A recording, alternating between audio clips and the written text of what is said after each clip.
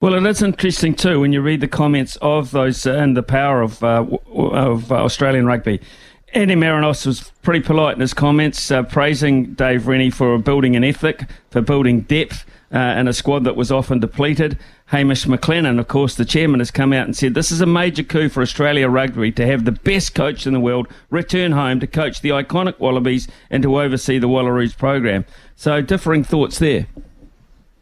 Yeah, and look, I'm not going to criticise the decision in terms of Eddie, because he's a vastly experienced coach, and he's shown in the past he's had some unbelievable results with a lot of teams, not least of all the improvement that he had in Japan and certain performances that the English team have had under Eddie. However, that sort of last point about England is one thing that I'd maybe say, well, it hasn't been such a wonderful thing on his CV with the resources that he's had available over there and the players and everything at his disposal. They've still been very, very inconsistent, and you can see them, going from that 2019 semi-final performance against the All Blacks to their sort of insipid performances in Six Nations. It's hard to kind of reconcile. But anyway, like I say, he's a vastly experienced coach. He's passionate about Australian rugby.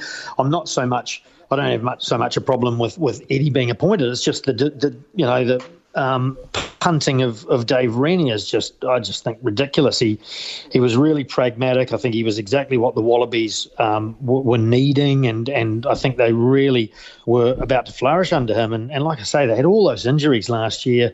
Probably 19 or 20, I think they counted up at one point, who were out. And we've known for a long time there's no depth really in Australian rugby, and he's been trying hard to build some depth at an international level with what he's getting presented from a very shallow pool of talent in Super Rugby as well. So, I don't think he could have achieved any more than what he actually did. The Italy game in that Northern Tour wasn't helpful for him. But again, it was with a lot of young players that he was blooding. And, at some point, players have got to take the responsibility rather than the coach. But, they bounced back and they came back in that game against Wales in their last game of the tour.